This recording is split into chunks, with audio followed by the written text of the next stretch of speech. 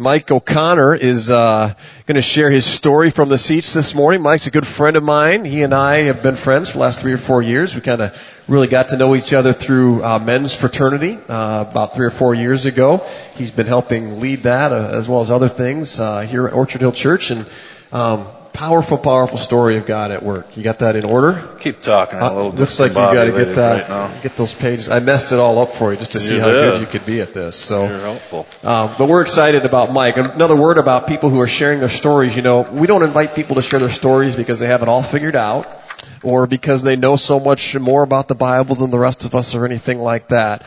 But it kind of grows out of relationship and how we know. We just hear stories that have encouraged us, that have been powerful and impactful to us. And so we've invited them to be able to share some stories with you, hoping that it will encourage you as well. And Mike has done that for us, and I think you guys will be encouraged as well. So are you ready? Yeah, I'm ready now. Okay. If I go from red to purple, you'll be ready for me, I will right? come get you. So, all right. All right. Good morning. I hope you're all well. The original title of this story was I Should Have, I Am. That's what I had when I gave it to the Journey class. But as I get ready for this presentation, I got to thinking about my life and about this story, and I changed it to the third time's the charm. Some of you that know me might already get a sense for what that's about, but hopefully it'll be clear by the time we're done.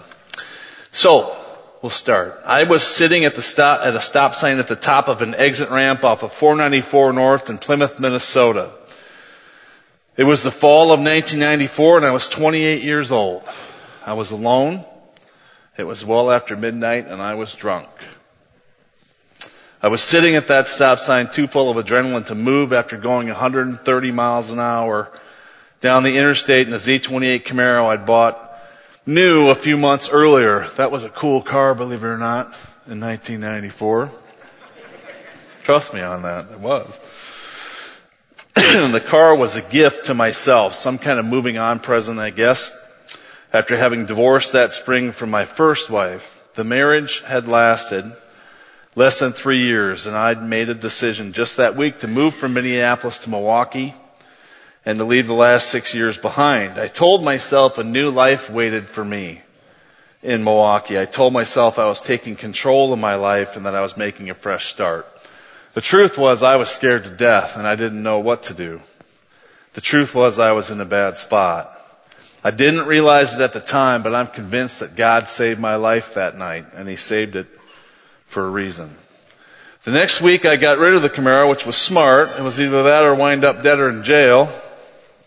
But I needed to do a lot more. I should have used that summer to think. Instead, I put 14,000 miles on that car in 4 months. That's a true story, by the way. I drank myself silly and I chased every girl that would talk to me. I should have taken a good look at myself. I should have gone home to Iowa and gotten my life together. It was yet another long list of should-haves that were starting to pile up. I was born on September 16th, 1966 in Mason City, Iowa, to Ed and Marilyn Carell O'Connor. I joined my older brother Jim, who was 2.5 at the time. Look at that, huh? Aww. And my parents named me Michael Corey. My dad was a blue-collar guy. After a couple of years in the Army, he worked construction for his older brother Donald for a while and was driving truck for Coca-Cola out of Mason City by the time I was born. When I was 1, we moved to Cresco, Iowa. And when I was 3, my sister Carrie was adopted to round out our family of 5. Hard to believe we were ever that cute, eh? So when I was 4, we moved to Osage, Iowa, where all 3 of us graduated from high school and where my parents lived for 40 years until moving to Cedar Falls a few years back when my dad had to go into the nursing home. Dad bought a Standard Oil station in Osage and proceeded to build a business that he'd run for the next 22 years. My mother was a stay-at-home mom and life was simple. I remember playing football and basketball with my buddies, and I can remember discovering racing with my dad. Racing is something that we did together throughout my high school years, and it was a lifelong passion that we shared until Dad's passing in just last month in April of this year. When I was in the first grade, I had a bad accident, and that has impacted my life ever since. My brother and I were racing bicycles, and our path took us across the service drive of the gas station. I was trailing behind, and I was trying to catch up, and as we flew across the service drive, an attendant came out to wait on a customer, and I ran right into him, flipped over the handlebars, right on the curb, head first. It shook me up. It rattled me. There's no question. But I went home, and later that afternoon, however, I started to throw up, and I lost consciousness, and they rushed me to Mayo Clinic in Rochester. We're fortunate geographically to have that in our backyard. I had a concussion, a bad one, spent a week in the hospital. And a couple of decades later, after watching me struggle as an adult to make my way in life, my brother came to me and he said he'd like to have me come to Iowa. He had a neurologist friend and he wanted me to sit through some tests. So I did that, and the results were pretty enlightening. It was almost as if the doctor was some kind of late night television psychic. "I'll bet you have trouble with relationships," he said. "You have a hard time controlling your temper, don't you? I'll bet you don't do well in crowds. I'm guessing you've changed jobs several times." The list went on, and he had me pegged to a T. At the end of the day, there wasn't anything to do. There was no pill to take. There was no surgery to have that would fix the damage that was done. But there was some peace in knowing why I was how I was to a certain degree. And after I saw him, I kind of gave myself a bit of a break. As I grew older as a grade schooler, I also grew fatter. There he is. Hang on. Wait for it. How about that? Fashion comes full circle. That's all right. You can laugh. And the other kids picked on me. Being a kid is tough, but being a fat kid is a particularly rough go. It affects your self-esteem in a big way, and anybody who's beat on long enough gets worn down. I know I did. Despite all that, I was really an outgoing kid, but the older I got, the meaner it seemed other kids were to me, and I really started to struggle socially. Thankfully, between my 8th and 9th grade years, I grew 6 inches and I lost about 20 pounds. The physical change was pretty significant, but what I realized was that I was who I was and that people saw me for who I was. They saw me in a certain way, and being fat or skinny didn't change that.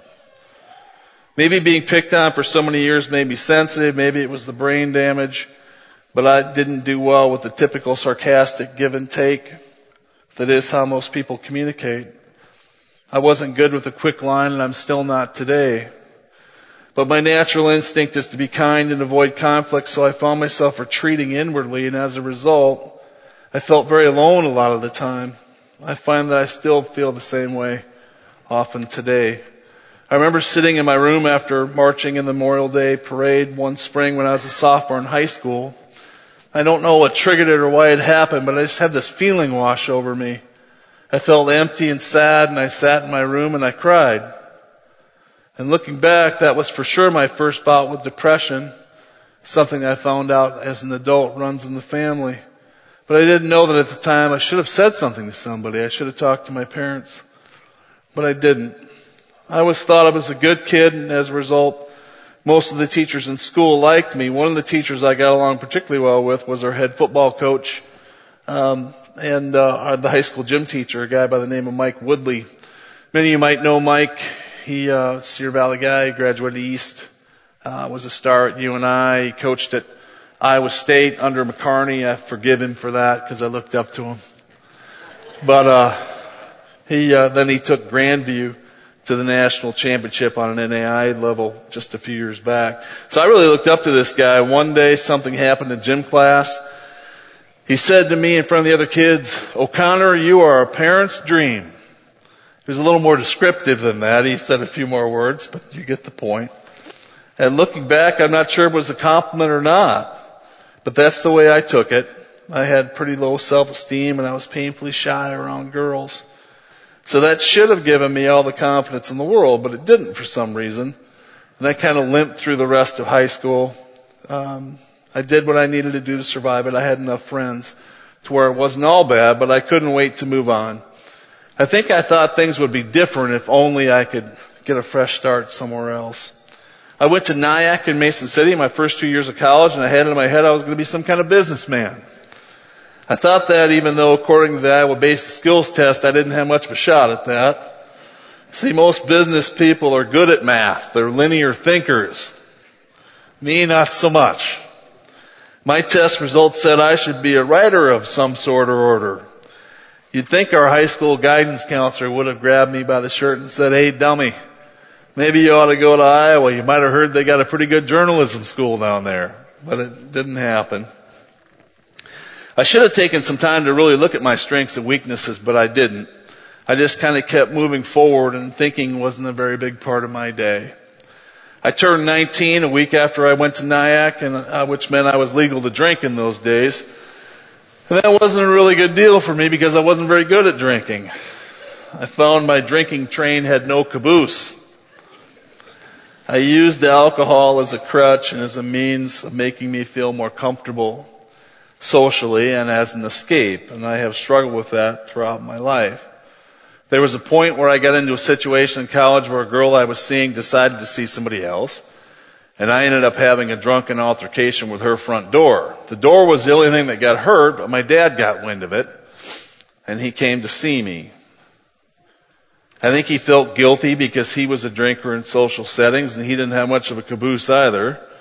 And he felt guilty that it was his fault somehow, that I was the same way.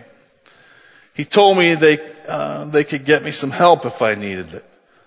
There were no interventions in those days, and I said I didn't need the help. But looking back, I did, and I should have taken it. But my parents were born in the 40s. We were a small-town Catholic family. We didn't talk about feelings.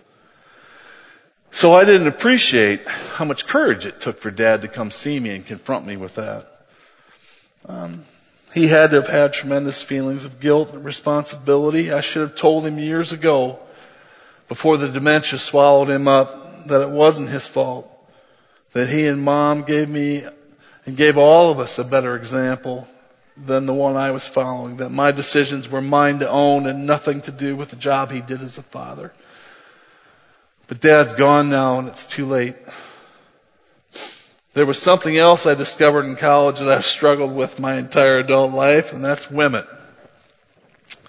I was right that a change of scenery would do me good in that regard. Nobody knew me, so there was no pre-established notions about who I was. I was a decent-looking guy. Don Johnson, Eat Your Heart Out. Those of you that don't get that reference can Google it. You younger people, Crockett and Tubbs, you'll find out what I'm talking about. So I did well with girls and grandmas, as you can see.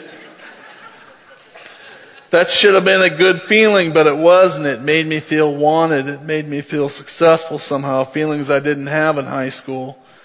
Rather than trying to be a good guy and trying to find a meaningful relationship, I was all about what was around the next corner. There wasn't any real joy in it, but it's what I did. It was an empty thing, but I did it, and I did it for a long time. I worked a series of jobs that took out loans to pay for college, but by the time I was going into my senior year at UNI, I transferred there from Nyack. I was broke. So I took a job that summer selling books door to door for the Southwestern Company out of Nashville. Anybody had a poor kid knock on your door? Southwestern is a Christian company. And during training in Nashville, they had Amy Grant and her then husband Gary Chapman come speak to us, come play for us. And I started to think a bit during that time about God and faith. It was the first time I intentionally thought about God as an adult. I remember feeling like I wanted to explore my faith more, but I didn't know how to do it. I worked in and around Lumberton, North Carolina that summer with other college kids from Iowa, and I did well. The job was to knock on 60 doors a day, and whoever answered that door to sell them some kind of Encyclopedia Britannica books. Here again, you 20-year-olds, you got no idea what that is even probably. But trust me, there was a time before the internet, and us old people, we used encyclopedias to find our information. I struggled at first, but I had some breaks early on, and I found my stride. I had no car, so I rode around on a 3-speed girl's bike. That's a true story. Bought off a girl, met her, that I met in Lumberton the first week I was there. I think she took pity on me and she let me, use her mom's old bike. I paid her $25. There's that picture. Named that bike Bertha. Mom, I don't know if I ever told you that. Grandma Bertha. I have no idea why, but anyway, I rode that bike and then, some people let me use their truck to deliver. I was 1,500 miles away from home. And it was the first time I'd been that far, and I was really determined to succeed, and I did. I finished 33rd out of over 3,000 first-year kids. And I came home with a check for almost $6,000. That was a lot of money in 1987. In the process, I lost about 25 pounds, and I began my senior year at UNI in the best shape mentally and physically in my life. That should have been the springboard, but it wasn't. When I got back to UNI, I met a kid that came from money, and since I had a pocket full of money, we partied like we were freshmen, and I remember vividly giving the last $10 I had to the cab driver on the night that, on New Year's Eve, to the cab driver that drove us home. In 4 months, I'd gained 45 pounds. I was failing miserably in school, and I was at the lowest point in my young life. My mom bailed me out, got me a loan, so I could finish college in the fall of 1989. I went to work for the Principal Financial Group out of Des Moines in their group insurance office in Minneapolis. I got that job because of what I'd done the summer before in North Carolina, not because of the 2.59 that I limped out of UNI with. I hope that you guys that are graduating today will hear this part. Please hear this part. The effort I'd shown and the success I'd had with Southwestern stood in stark contrast to my lack of success as a student. It's embarrassing to me, really, to not have tried harder, not have worked harder than I did when I was in college. I was raised better than that. My parents taught me how to work, not how to be lazy. Not applying myself better in college is one of the great regrets of my life, and I regret it to this day. The group insurance job with the Principal was the plum position to have in that company. Group insurance was their number one product line, and they chose only the best and brightest to fill those seats. I had an office looking out over downtown Minneapolis, Pillsbury Center, if you've ever been there. I had a company car and I had my own private secretary. Once again, I had the world by the tail, but I let it go. I was an immature 22-year-old, and it was a lot to live up to. I found it hard to regain the confidence I'd had when I sold books. The driver propelled me to that success. I also struggled to fit in with other people in the office. I was a falsely confident kid with poor social skills and a fragile psyche.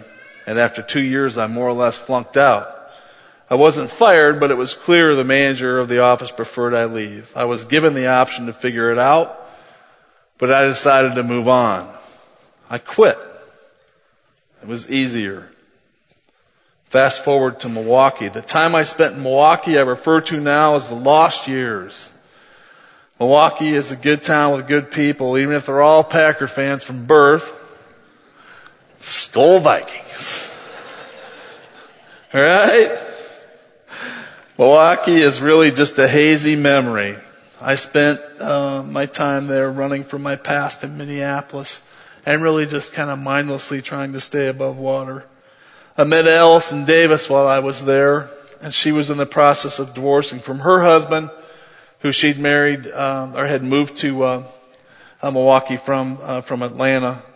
They were there for his job, and she was like me. She was all alone. We had a volatile relationship from the word go, but it had been 10 years since the last time I was married. And somehow I let her talk me into it. I know that sounds stupid and crazy and that I was an idiot for doing it, but it's nonetheless true. And I can't change it. We moved from Milwaukee to Atlanta shortly after we were married, and while we were in Atlanta, we found out we were pregnant. I think we were both close to ending that marriage, just kind of chalking it up before that happened. Say it was a mistake and part ways, but once it did, we resolved to make it work. I found a job running a branch office of a Dallas-based company in Cleveland, Ohio, and yet again, I was far away from home and family and in a bad personal relationship. But there's one good thing that came out of that marriage, and her name is Emma. There she is. Emma Grace O'Connor was born in Lakewood, Ohio on February 5th, 2003. Allison had a really difficult labor, and when the baby's heart rate dropped, they did an emergency C-section. Emma's birth made me realize that life wasn't all about me. Then it was time for me to step up and be a man and provide for my family. Despite a change in my outlook, we lived in Cleveland for what turned out to be less than a year. I tried hard, I really did, but I wasn't ready to be a manager, and it showed. With a skinny severance check and no clear direction and a little baby that we had an itching feeling something wasn't quite right with, we had to move on. We didn't know what to do. Allison suggested that we move to Iowa, and I was really speechless over that. I hadn't wanted to move or get back home for some time, but I really didn't know how to do it. Now moving home seemed like all we could do. So we packed up a U-Haul and moved to Osage and moved in with my parents. Moving back was fine, but moving in with my parents was a gigantic blow. At 35 years old, I felt like a complete and total failure. I found some work with a buddy from high school, and we rented a place a few blocks from my parents. Eventually, I found a job as a sales rep with an advertising agency here in Cedar Falls, and I commuted for 8 months, wanting to make sure that it was safe, that it was going to work out before we moved again. I determined when I took that job that I had no other choice but to succeed, and I did, the same as when I sold books. In 3 months, I was a manager. Within 6 months, I was making more money than I've ever made in my life. We found a nice home in Waterloo, and we moved, but things were not good in the marriage. And worse yet, Emma was not progressing at a normal rate. It was then that we first heard the word autism from a pediatrician that examined Emma for an earache.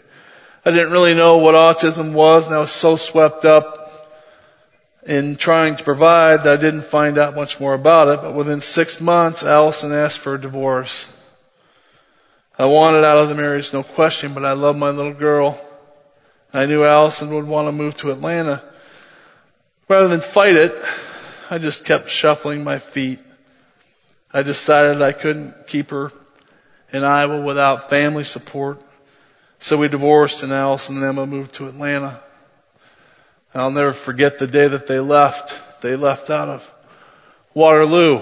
And Allison, when she got time to go to get on the plane, she was holding Emma, and Emma was looking over her shoulder at me. And she was slow to speech. She wasn't 2 yet. And she looked at me and she said, "I'll buy."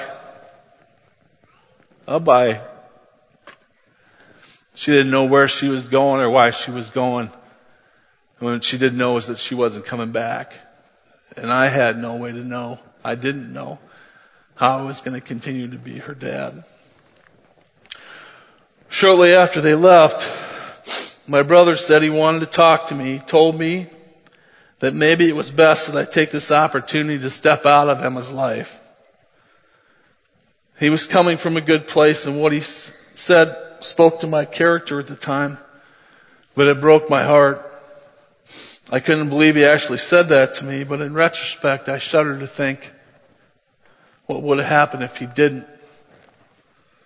For probably the first time in my life, I actually stopped and did some self-reflection, and when I was done, I determined that I'd do whatever it took to have a relationship with Emma, and that she'd know her daddy loved her despite the distance between us. I was very fortunate to have a manager that had my back, and I started leaving out Thursday afternoons once a month for a long weekend with Emma. At work, my job was to close deals. It was the sales rep's job to warm them up, and it was my job to come in and make the best financial deal I could and close the sale. There were 3 managers and 20 or so sales reps, and you had to have the sales reps on your side to make that work, and I really struggled with that. I was angry. In general back then, I was angry at how things had gone in my life. I was angry that my lot in life was pitching weekend sales to car dealers. But all of our debt and a huge child support payment was on my shoulders. Plus, I had to be able to afford to fly to Atlanta every month, rent a car, and rent a hotel room so that I could have a relationship with my daughter. So I had no choice but to buck up. Somewhere in the midst of all this chaos, God sent me a guardian angel. I've been talking to God a lot since Alice and Emma left, and He must have been listening. Although this angel appeared in the most unlikely form. One of our senior sales reps, a person who had worked only a handful of deals with me ever, and seemed to despise me, took it upon herself to offer some less than friendly advice to help me turn my life around. The angel's name was Julie Schumann, and her advice to me was pretty simple. She said, "Stop being a jerk." She used a different noun now than jerk, but jerk will do for a Sunday morning right at church. So, and I'm pretty sure, by the way, that her suggestion came right after she told me that I was patronizing and condescending, which I probably was at the time. It was quite a slap in the face, but something I needed for sure. And I went home and thought long and hard about what Julie said, and the next morning I came back with a fresh attitude. As I treated people better, I naturally started to let the real me come out. The guy that genuinely cares, the guy that wants to help people, the guy that wants to make an impact in other people's lives. Not surprisingly, things improved in both my professional and my personal life. And eventually Julie decided I wasn't such a jerk after all. And we started dating, and on December 30th, 2006, 10 years coming up here, it's hard to believe. We were married at Orchard Hill. It was a beautiful wedding. By far the nicest of my three. You can laugh at that. It's all right. Dale Earnhardt was married 3 times. For you race fans. I still give her grief because she didn't have it videotaped. I finally married for love. Imagine that. And it's a good thing because we've been through a tremendous amount in 10 years, things that I would have walked away from for sure in previous versions of myself, but I haven't done that. Together we've stuck and we've stayed, and I'm so glad for that. I look back and I reflect on my life to this point, and it's clear to me that God was at work in some small ways and some major ways through people He put in my life at critical times. He has never stopped pursuing me, and at every failure, there was a new beginning. First, God used my big brother to confront me with my brokenness and forced me to take a look at myself and my priorities. Second, at one of the lowest points in my life, God gave me a manager with a huge heart and allowed me to establish a bond with my little girl. Third, God redirected my life through a surprising, gracious gift. If you call being called a jerk a gracious gift, of my wife. Seriously, I have no idea where I'd be if it weren't for Julie. I really don't, and I hate to think about it. Julie's helped me have a personal relationship with Jesus and to seek and find my own genuine faith life. She's helped me to have the confidence to find opportunities here at Orchard to serve, and brought out the servant heart in me that I think I always had, but was buried for most of my life. She's helped me to see the good in myself, and for the first time in my life, really see who I am. I am a good and loving husband. I am a good father. I'm a good son. I'm a good and trustworthy friend. I've come to realize I've lived in fear for most of my 49 years. Fear of bullying, fear of failure, fear of success, fear of rejection, fear of love. No more. I'm no longer a slave to fear. I'm a child of God. The third time, it really was a charm. Thank you.